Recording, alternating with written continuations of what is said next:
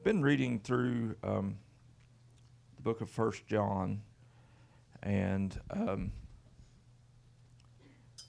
come across a verse that led me to a sermon that we did here several years ago. I think it was back in 2015 that I found it, or 2014, somewhere thereabout. Here at the church. At that time we was known as Bethesda Church, that it was named back in 1997 when this church was founded and set in order by the General Council, or the District Council of the Assemblies of God here in Kentucky.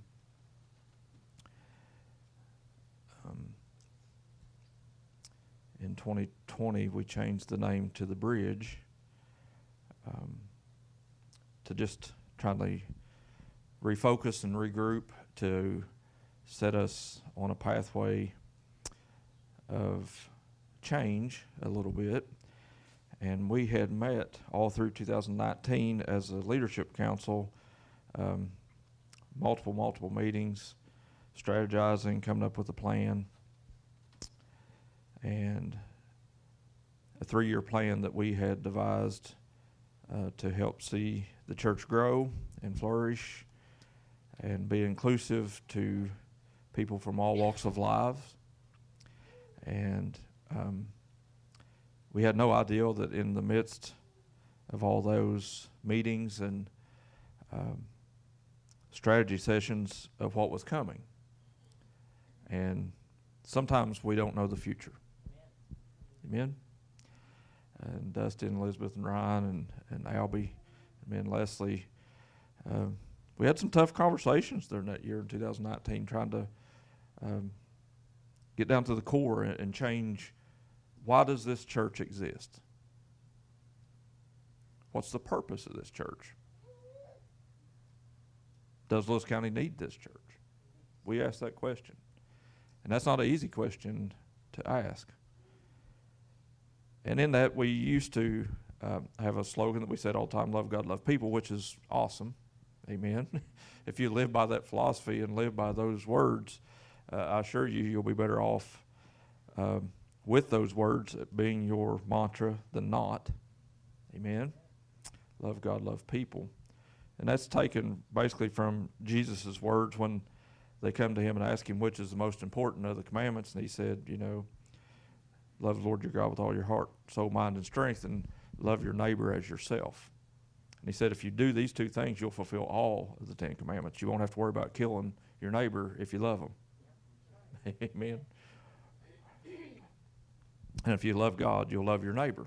John says that in his book, in 1 John, that if you don't love your brother, which you can see, you can't love God, whom you cannot see. And that's easier said than done sometimes. Amen. Anybody ever have somebody get up under your skin, get on your last nerve, and that's the only nerve you have? Amen. It gets real sometimes. And that's the church we want to be, as a real church. Amen. A church that meets, that creates, that inspires, that brings people to an understanding that we are better together than we are apart. God calls us to be people that reaches out, that loves unconditionally. But that mantra of love God, love people, we decided that we was going to change it up a little bit and say that this church would be known as a group of people who is becoming Christ-like by learning together and serving others. So if you want to know who we are and what we are and why we do what we do, it's we want to be a group of people that becomes Christ-like. How many wants to be Christ-like? It means be Christian. To be a Christian means to be Christ-like. And you do that by learning together and serving others. How long has it been since you read something in the Bible that changed your mind? Aunt Mary was telling me just yesterday, I believe, she told me that she had always had this understanding of King Solomon. We just did a sermon series on it for multiple weeks, and she always had this understanding that Solomon was a guy that had it all figured out, had wisdom, had that, led the country well. But in the end, she finally come across the verses that depicted how that in the end that Solomon completely lost control, served other gods, abandoned God, walked away from the God he knew, the God of his childhood, the God of King David that brought victory over Goliath. Solomon walked away from that and said, I'd rather go chase these gods that my wives have. And he set temples up on these higher hills even than the temple of God. And he went there to worship instead of worshiping at the temple that he built for God. And basically what the story in that is that we got to be careful. Amen? Of what we worship. Was that too heavy, or is that okay? We have to be careful what we worship, because the Bible talks about idols, and anything can be an idol. Any person can be an idol. We've even got TV programs now called American Idol. And they become an idol overnight. You take a little kid from Eastern Kentucky that's hanging sheetrock, comes on The Voice, and all these different programs are all the same. It's all an idol. And overnight, because of one audition, changes their destiny. And we have to be careful, because the Bible says that beauty is fleeting. Amen? I used to be good looking. Believe it or not. In my own eyes, that's kind of an idol, right? We can be an idol ourselves. But you got to be careful, because when you just strike one chord and you have that moment of success, that you chase after the wrong things. And God is the only one that can allow us to have success. Amen? If we don't give him credit that he is our success maker, when we start saying, I did this, and I did that, and I built this, and I built that, we're in harm's way. Amen? Because what's the idol? Me, myself, and I. It's scary. And we've all been there.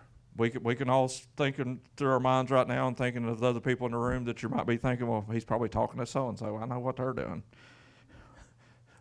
Amen? We need to think about ourselves.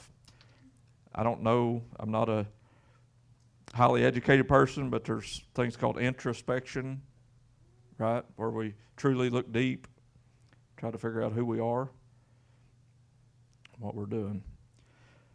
But these verses, as I'm reading through John, though, that it brought all of those memories back. That for Bethesda, for the Bridge Church, that there's been moments of success. And some of you that may not have been here all that long now may be sitting here today and thinks this is a small crowd. And it is. Compared to normal Sundays that we've had for the past several months, this is a smaller crowd that we've had.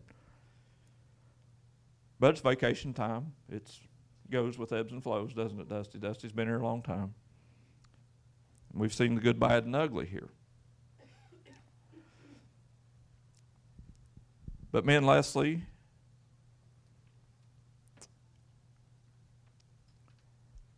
and Betty and my mom and Sister Joanne have sat in services here where that week in and week out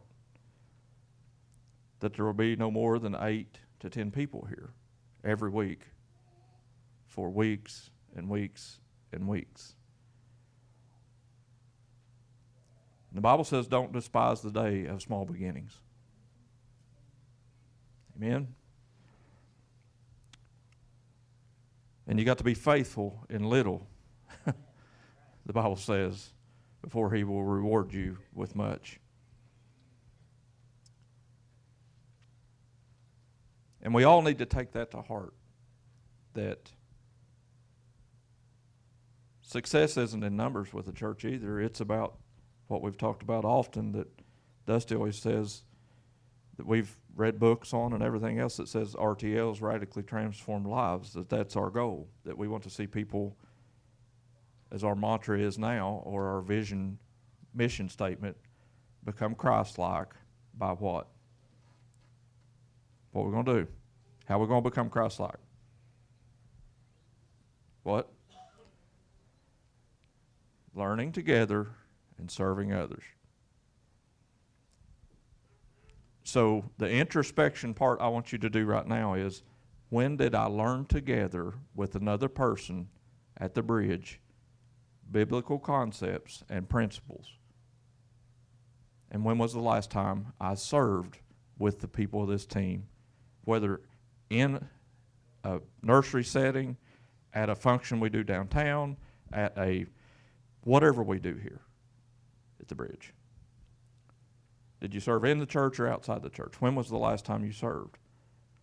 And I know multiple people in this room do it really, really well. There's some servants' hearts in this room.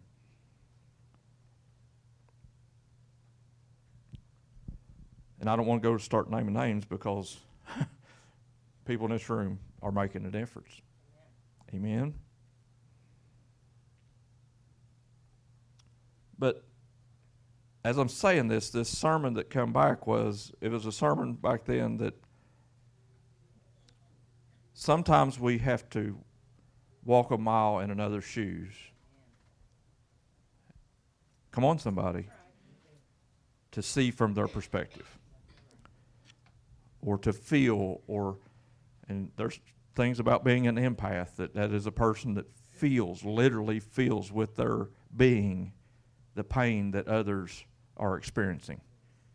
It's not just that I'm sympathizing with them or I'm sorry they're having to go through it, but I literally feel their pain.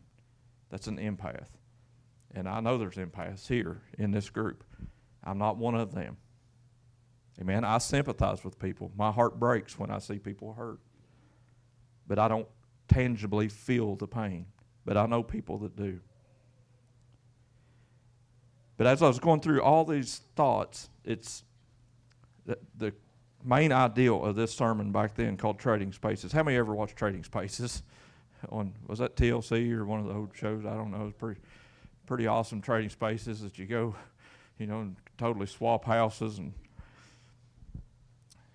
get to dig through the closets, I guess. I don't know, snoop around, whatever you would do if you was in somebody else's house. And I just wondered, what if we as a church would just open up and everybody had to turn in their keys, and by chance you walked up and in a bucket, you just pulled out a set of keys, and you had to ask the person, well, whose are these keys? And then we would send you to their house to live this week. Come on, somebody. How many would jump into that and say, okay, I'm in, I'm game, sign me up, where's the bucket? How many's house is ready for that? Because you don't get to go home and clean up before they come. They get to leave from here and go home.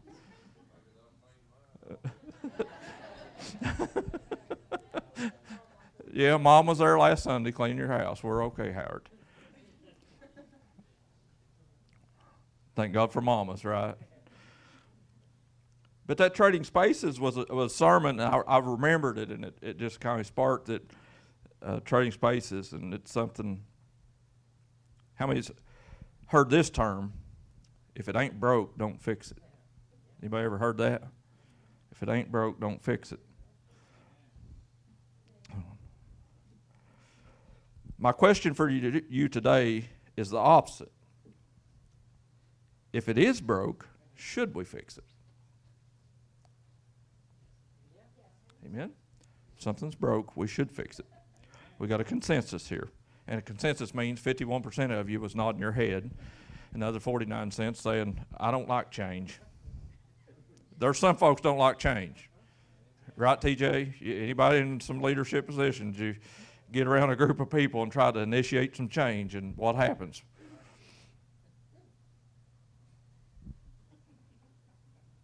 And that happened here. Literally happened here. One time, Leslie and I come in and we moved the piano.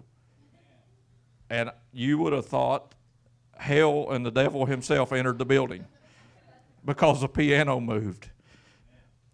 We get so caught up in our ways, don't we, as humans, that we're so stagnant in my way is the best way, and the way we've always done it should be the way we always do it. It's scary, because God is a God of change. The Bible says he changes not. But how many's seen him do some changing? He don't change. He changes us. Amen? And one thing we need to change a lot is our perspective. Amen? And sometimes that takes stepping outside of your normals. And there's nobody more stuck in their ways, or not stuck in their ways, but patterned in their life than Howie that I know of. He's pretty patterned. I told you the story a few weeks ago about he goes to the racetrack and he sits in the same seat and he won't move, and Ryan he's like, I'm going down here where I can watch. You can sit up there where you can't see anything. I'm going to go over here. But Howie says it wouldn't feel right if I go over there. How many's like that? Kind of, you like it just the way it always is. I'm guilty too of that. It ain't just my brother. We both got the same DNA. If I wake up in the morning, my coffee's got to be there, and I got to start it. I got to get my handful of walnuts, and I got to get my blueberry muffins. Now, I don't stop and buy blueberry muffins. Leslie does, and I'm glad she does, because 99.9% of the time, there's blueberry muffins there for me. Aw, that was beautiful. Who did the aw? That was that's awesome. That's how it feels. But the second they're not there, you'll see how ugly I can be. Amen, Chuck. It brings the worst out in us, don't it? That little bit of I like it my way here. I know. I apologize. I'm sorry for being a deadbeat husband. But I do like my blueberry muffins. I guess if you didn't have them there for 2 days in a row, because she lives with Eric, she's feeling this pain Eric with you. probably makes blueberry muffins. And Packages them in special packages. I wouldn't doubt that at all. Eric, he's pretty OCD too. I love Eric. God called us to be people who redeem the broken lives of those within our reach. God called us, plural, us, all of us. Look at your neighbor and say us. To be people who redeem the broken lives of those within our reach. If we could see through others' broken lens, would our perspectives change? If we could see, or as I said, walking out of the shoes, would our perspective change? So I got a little something I want to do. Well, there's two things we're going to do. Last time when we done Trading Spaces, we did something. And is anybody here in 2014? How many attended the church in 2014? Okay, 2, 3, 4. Yeah, you did. Okay, so there's, that was the year when the big Easter egg hunt, all that. So very few people have experienced this, so this is going to be a little different. So, and I just want you to know that the bridge is not responsible for any harm or hurt feelings that is about to happen. Amen. You can't hold us liable for this. You're signing a waiver by your attendance in the seat right now. You have hereby given over your rights to a lawsuit. So nobody's suing nobody because the Bible says so. Amen. And Leslie was with the Amish a while back, and that was one of the things that Leslie learned about the Amish is they don't sue. There's one of them lost their truck. Somebody stole their truck. Their driver stole their truck and signed the title over to himself.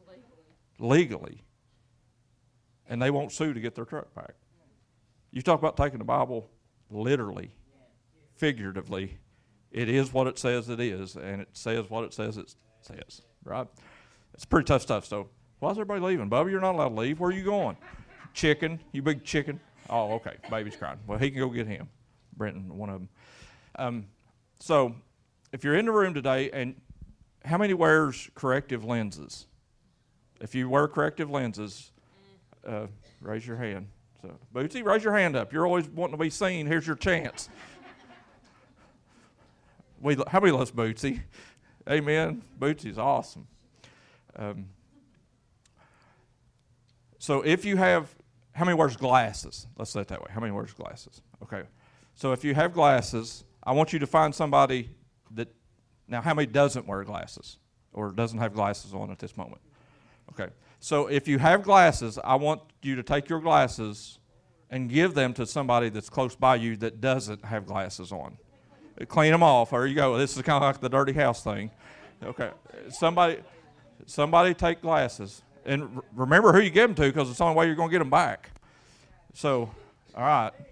Now, if you don't wear glasses, I need you to put those glasses that were just handed to you on. So I want you to, if you don't have glasses, didn't have glasses on when you walked in the room, put glasses on. Now, I want you to look around, take a look at those pretty people around you. Take a look at all those now look all the way around. Take a good gander. It's one of those moments where you get to take it all in. Dusty, you can't pull them down like no. They got to be full. Dusty's squinting. He's squinting over there. He's done. He's handing the mic over. Okay, so now give your glasses back to the owner, the original owner. Make sure they're not broken. So. Son, you should have been there before license. She said you should have been there before license. Oh, I still got some old pairs. I'll bring them in and be like, here. Yeah. So how was that?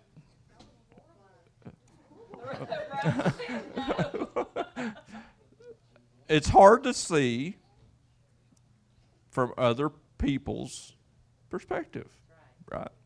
That it's truly a lot of difference in our vision, in the measurements in which we live.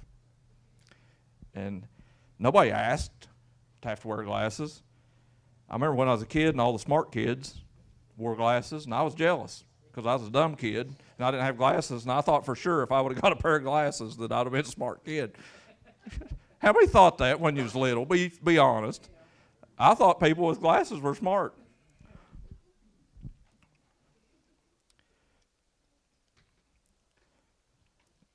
And in grade school, I even dated a girl one time. Well, that's what I guess we call it dating. I don't know. Going out, what you call it when you're in grade school. You don't go out anywhere to recess, maybe.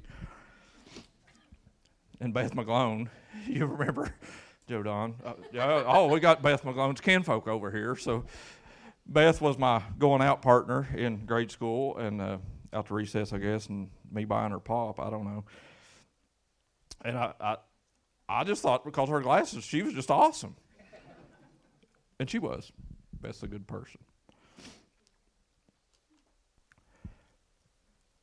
But I never needed glasses. I don't think Mom and Dad ever took us to see if we needed glasses. That might have been the reason I was failing. Them F's was supposed to be A's, but it was because I didn't have glasses. Maybe that was the reason, but some of the things that say in one of the old quotes, that poor people has poor ways, don't they? If you don't have insurance, Dad wasn't looking to volunteer to work extra overtime on Chris Oak, was he, Chuck? You was with him. Some tough days stomping blacktop, 350-degree blacktop on a 100-degree day. Not good times. We didn't have insurance. And thankfully and luckily, after I grew up and got a job and got insurance and had to go get my eyes checked, they said, your vision's good. Good vision. Like, well, that's nice to know. At 35 years old, finally figured out I'm got good vision. I told you guys before that the doctor last year told me that as he checked my vision again, and I got to go annually for my CWI welding certification credential. To keep it, I have to go and get my eyes checked every year. And every year I go in and he looks at my eyes and he says, "Yep, still no change." And last year he's been in business, and this guy is.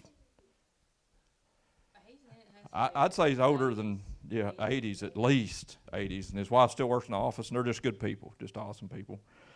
But he told me that he has never checked a 46-year-old person with better vision than mine, that I read at a level better than anybody he's ever seen, even at 46.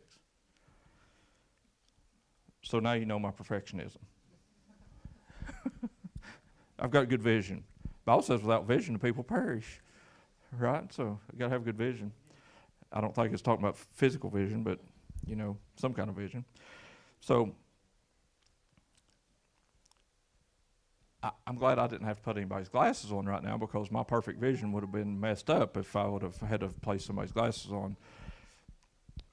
But it's a good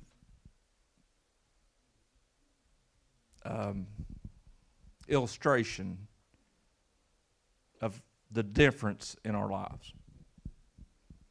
That we're not all the same. We're not cookie cutter, are we? Ain't you glad? Ain't you glad your neighbor's not like you? Because you wouldn't get along with them if they were.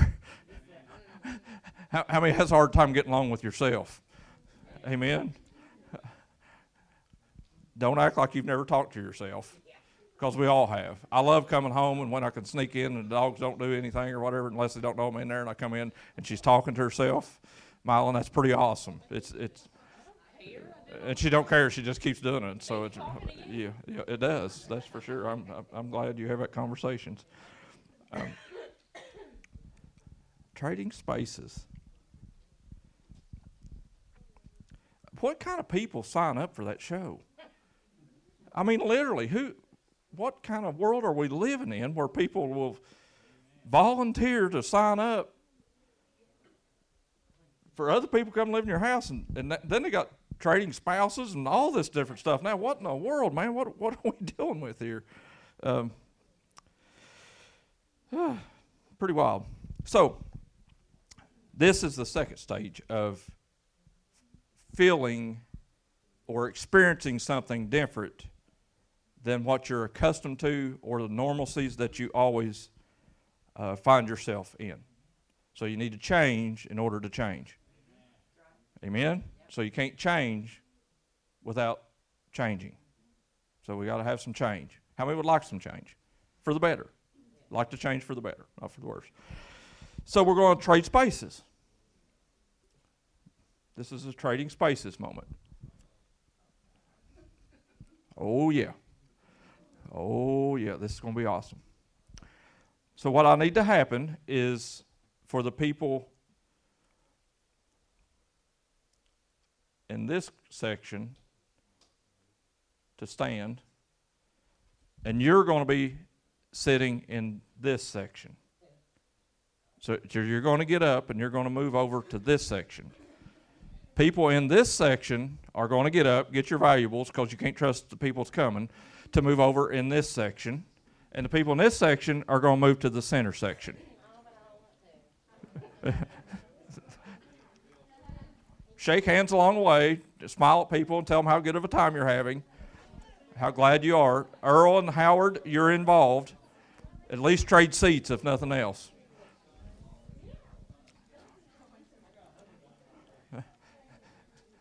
I give Brian a chance to get another honey bun on the way. He picked, that change was good for him, wasn't it? Okay. So, okay, just to try to at least feel like the old ways are still there. Yeah. Yep.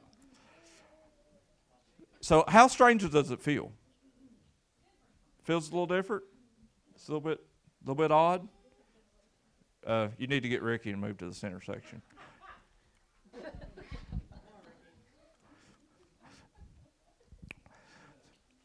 How many's used to sitting in the same seat most of the time when you get here, if you get here on time? Right? Are you in that seat? No. Why not? Because you always come in and you go to the same seat. And it's weird how we do this, not just in church world, but in work world too. Leslie said she went to a convention last week, so Monday through whatever, and she says you go in and sit down at a table on day one, sometimes not even knowing the people at the table at a bigger convention, and next thing you know, you're sitting at that table, and then you go to lunch and you come back, where do you go sit? The same table. then you go to bed that evening in a motel that's not your home, and you go back the next morning, where do you go? Back to the same table. We're pretty repetitive as human beings in that we just do what we do, and we are who we are. It's kind of a little bit sad, really, in some ways. So, if it ain't broke, don't fix it, but we are going to fix it if it is broke. How many knows someone in your workplace, in your family, maybe in your distant family, that is broken in their life, that they're struggling, have problems, issues? And how many of you knows of it, but you haven't told them you know of it? How many's heard through the grapevine some stuff is going on in somebody's life, and it's one of those things, you know it, but you think, I'm not going to expose it, or I'm not going to talk about it. Right? A little bit scary.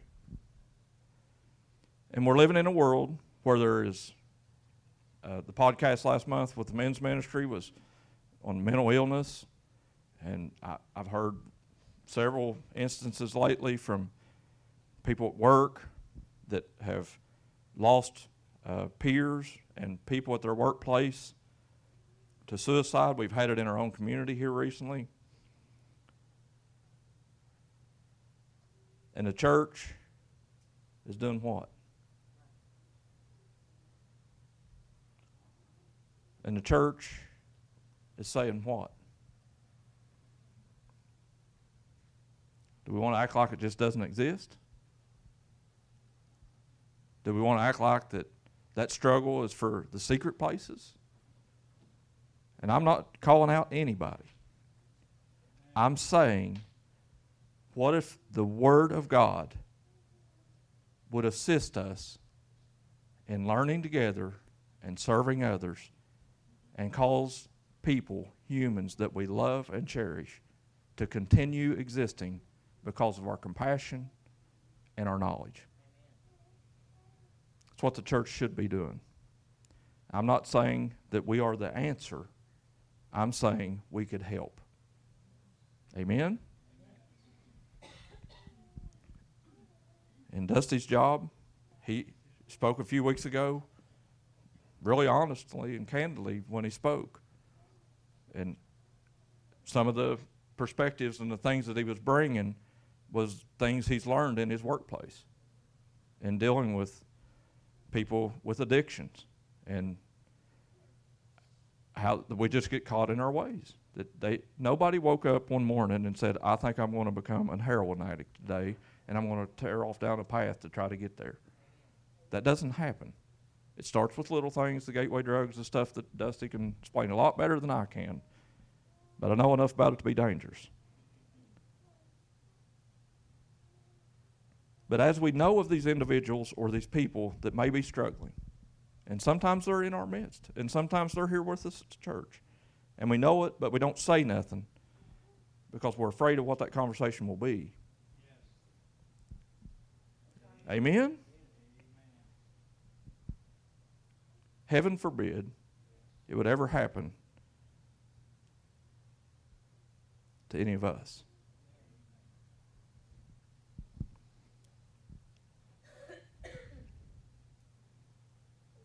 Because if the enemy can have his way, he'll take us all out. He does not want you to exist. But your Heavenly Father is looking down upon you. And He loved you so much that He sent His Son to die on a cross, to be the propitiation for our sins, it says in 1 John. The propitiation. He is the one that cleansed our slate. I get a clean slate. Why? Because of Him. There was blood to be put on the altar. And what blood was it? The blood of Jesus. The book of Hebrews says the blood of bulls and goats couldn't do it. In the Old Testament, it didn't cleanse anything. It atoned it for another year. It put it off and put it off and put it off and put it off. And finally, Jesus came. Come on, somebody. Finally, Jesus came. And what did he do? He changed everything. He changed it all. So, in this, what time is it? Okay, I got 5 minutes to do 35 minutes of work.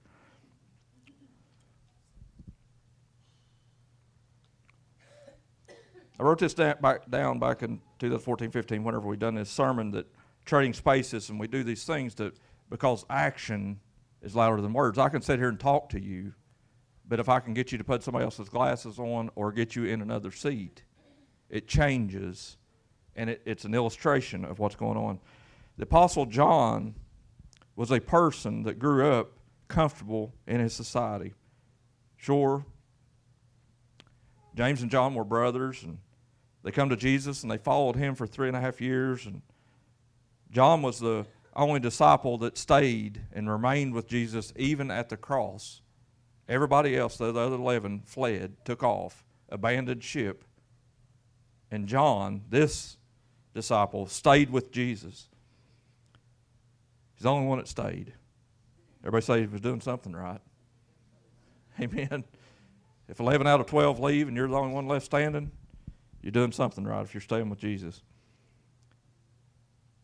And if you go back and study the Apostle John, he remained with Jesus all the way to the end, and he had some hiccups. He had some things throughout his life that should have drove him away from Christ, that should have caused him in the earthly fashion to abandon ship, but he didn't do that. He remained faithful to the end. And the Bible says that he that remains faithful to the end shall be saved. Amen? How many wants to be saved? Salvation meaning you want to go to heaven, and you know the only path there is Jesus' blood. That's what I want. I want saved. So John did that. He was an example of that. Now, did things change in John's life? Absolutely. So when think about this, Jesus hanging on a cross, crown of thorns on his head, lashes on his back, he'd been punched, it says, spit on, nails through his hands and his feet. Sitting there was John and Mary, Jesus' mom. Mama stuck with me. Amen. Thank God for mamas, right?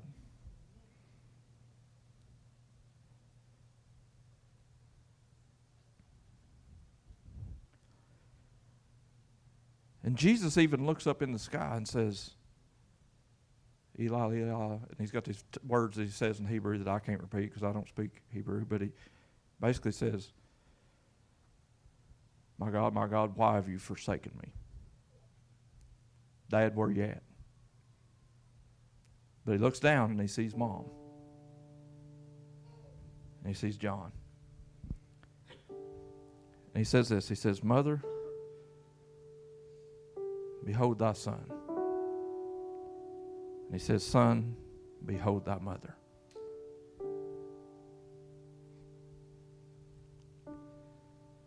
And he tells John, I'm getting ready to leave. I'm going to draw my last breath. John, you stuck with me, even to this point. Then I'm getting ready to die, and you're still here. How many wants a friend like that? The Bible says that Jesus is a friend that sticks closer than a brother. And as he looks down and he says this, he said, take care of Mom. How many would like to be charged by Jesus and be found by faithful by Jesus, that he left you to care for his mom? You talk about trust. You talk about having faith in somebody. And as he does this, it comes to the point 6 hours into this misery, perplexing situation, that Jesus knows that it's over. The Bible says he gasped with his breath. What? What's his words? It is finished. O sin, O death, where is thy sting? He broke the stranglehold of sin on humanity with his last breath. But he cared who was taking care of Mom.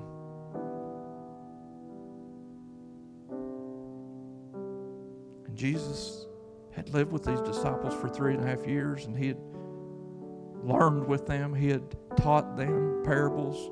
He had done all these things.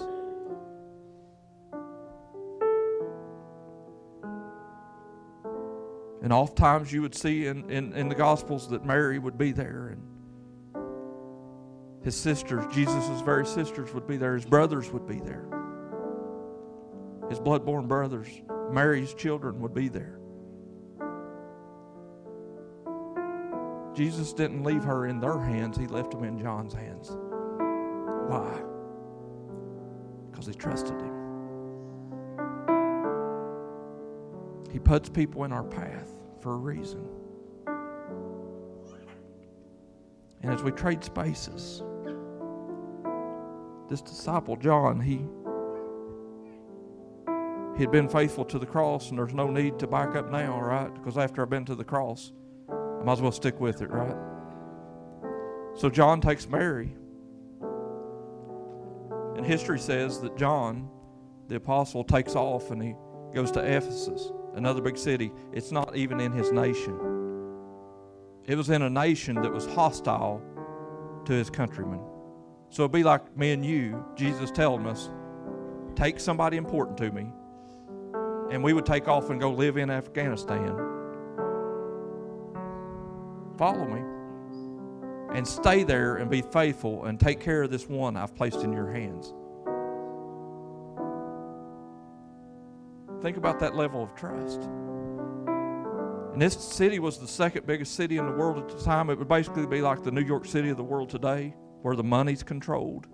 Rome was where the emperor was and government was done. But this city was the city of commerce. It was the city of money. How many knows where there's love of money, it's the root of all evil, right? And this is where John goes and falls behind the Apostle Paul and pastors a church in Ephesus. Pastoring in New York City would not be easy. Can anybody say amen? But God loves them enough, he sends somebody there anyway. No matter their depravity, no matter their ill-gotten gain, no matter any of that, Jesus still sends people to areas and to people groups that seem unsavable. Am I speaking truth? And John finds himself there, and he's speaking the truth. He's preaching the gospel. He's seeing people saved and baptized and healed and delivered and set free. He's taking care of Jesus' mom. He keeps her close by him. They even lived there in Ephesus together. How awesome of a responsibility to take care of Jesus' mom. But in the midst of that, the Roman emperor decides, we got to do something with John. Amen? We can't have this level of truth that's disrupting our currency. Amen? And they put him on the isle called Patmos. If you study John's life, he ends up on the isle called Patmos at the end of his life. Because he's in prison. Why? For the truth. For doing what's right.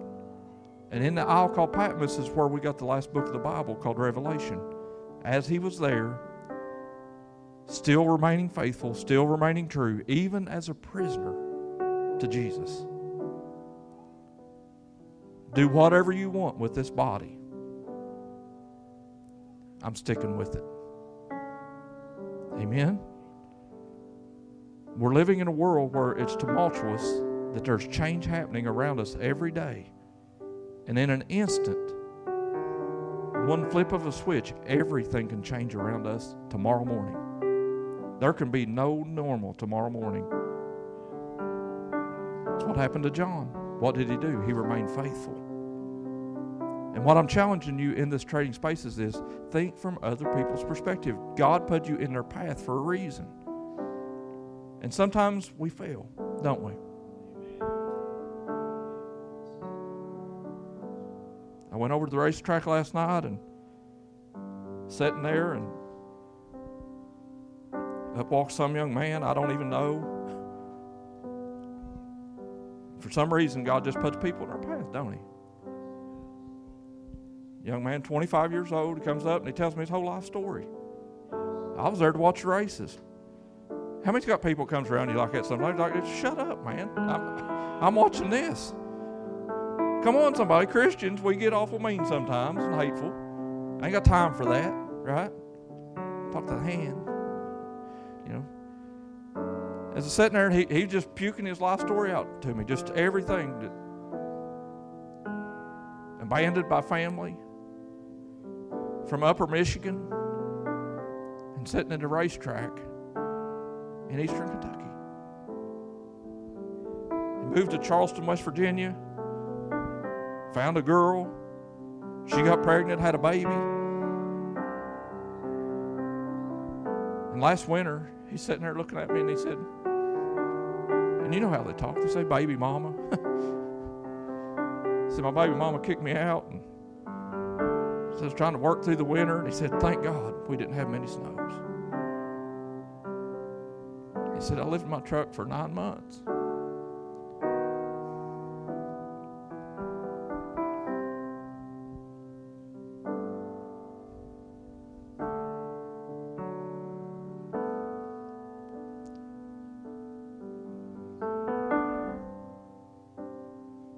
Because on the outside, I could sit there, Joe Don, and look at him and look down and say, well, why don't he wear clean clothes? You could tell that the pants that he had on had not been washed probably for months. And he didn't smell real good. And his hair looked greasy.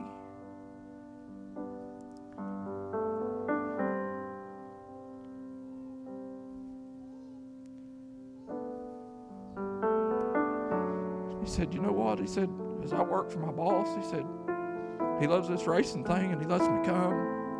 He lets me help. And he kept saying, we got a car. We. He said, thankfully my boss finally asked me one day, he said, where are you staying? Been in the truck.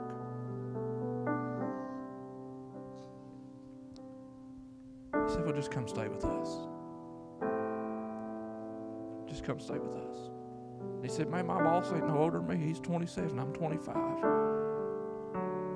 And I'm staying with them. He said, and all I got to do is pay $150 a week.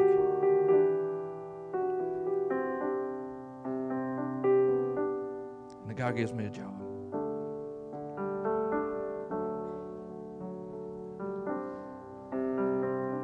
He was cussing. He and I just sat there and listened, Cindy. Because sometimes people don't need our advice. They need our ear. And I think Jesus was a good listener. And I don't think Jesus tried to fix people overnight. I think he let broken people come and walk. Say, just come as you are. I think he would let them help in ministry.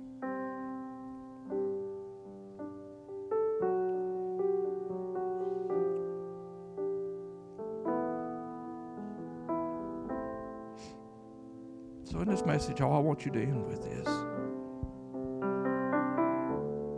sure, if it ain't broke, don't fix it.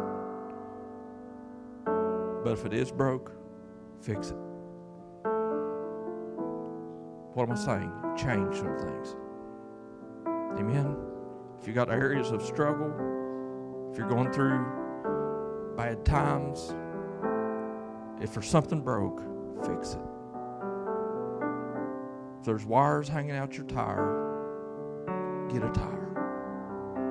Amen? If you're struggling, speak up. There's people in this room. I promise you, there's people in this room that will gladly help you. Can anybody in this room say amen so others in this room knows it's okay to say something? Don't struggle alone. We're in this together. And the ending story is Peter and John one time walking up in the temple, and there was a guy there. He was begging for money, and he was sick and afflicted. And the Bible says that as James and there's Peter and John was walking up there, that Peter looked down and said, "Silver and gold have I none, but such as I have I give unto thee." And it changed that guy's life in an instant. I don't have enough gold, but if you do have a tire that's wore out, holler at me. I'll get you a tire. Okay? If you've got a bald tire and wires are hanging out your tire and you can't go get a tire, let me know. I'll buy you a tire. Amen? But sometimes silver and gold can't buy what's broke. See, the guy was laying there sick and thought, if I can just get enough money to eat today, I'm going to be okay for today. When Jesus is saying, I got enough to fix you for eternity. And money can't buy it. Come on, somebody. Money cannot buy the brokenness that we're all carrying around. Only what I have is Jesus, and He can fix it. I want you to reach over and place your hand on your neighbor's shoulders there next to you. And I just want us all to pray for each other today. And anybody that's struggling, or maybe there's sickness, maybe there's financial problems, maybe there's relationship problems that you're dealing with, some family issues. And there's all kinds of brokenness, and they all can't be named right here, but you know when you're hurting and when you're not. I just want you to reach over there and lay your hand on their shoulder and begin to pray for that individual that you're sitting beside of. Heavenly Father, we come to you in Jesus' name. And God, for the people that have came out to the bridge today, God, I pray for those that are watching online or that will listen this week to the podcast. God, I just pray today that as we're here assembled, God, that you would be with us, and that this Trading Spaces message, God, would be a reality to us, that we would begin to view from other people's point of view, that we could see from their perspective. And Lord, when one are hurting, we're all hurting. And Lord, when one of us is rejoicing, that we'll all rejoice together. God, connect us here together at the bridge to be learners of you, to be servants like you, that we would help society and be an answer to problems. God, I pray today that you would equip the saints in this room to be ministers like they've never been.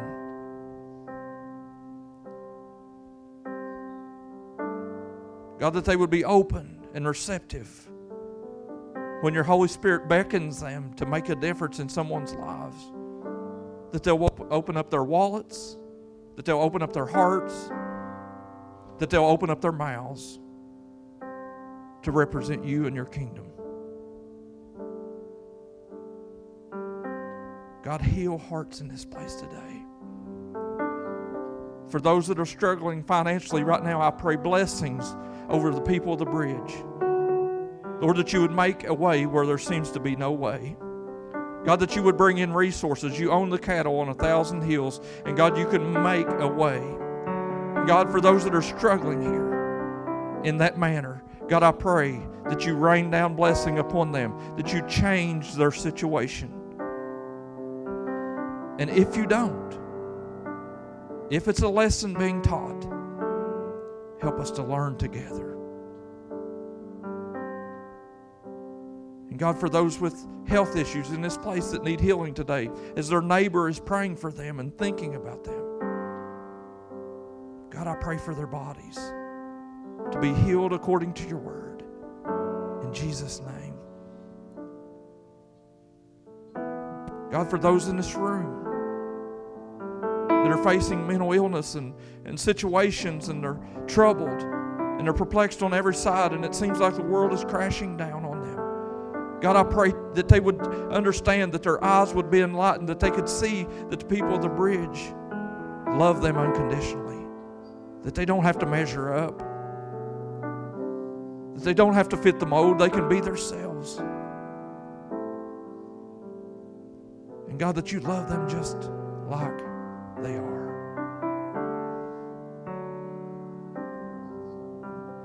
Help us to be there for each other and with each other, even in struggles. Let the mind of Christ be in them, that they would think like you, that they would be like you. God, help every situation, fill every need, and help us be involved. In Jesus' name. Everybody says, amen.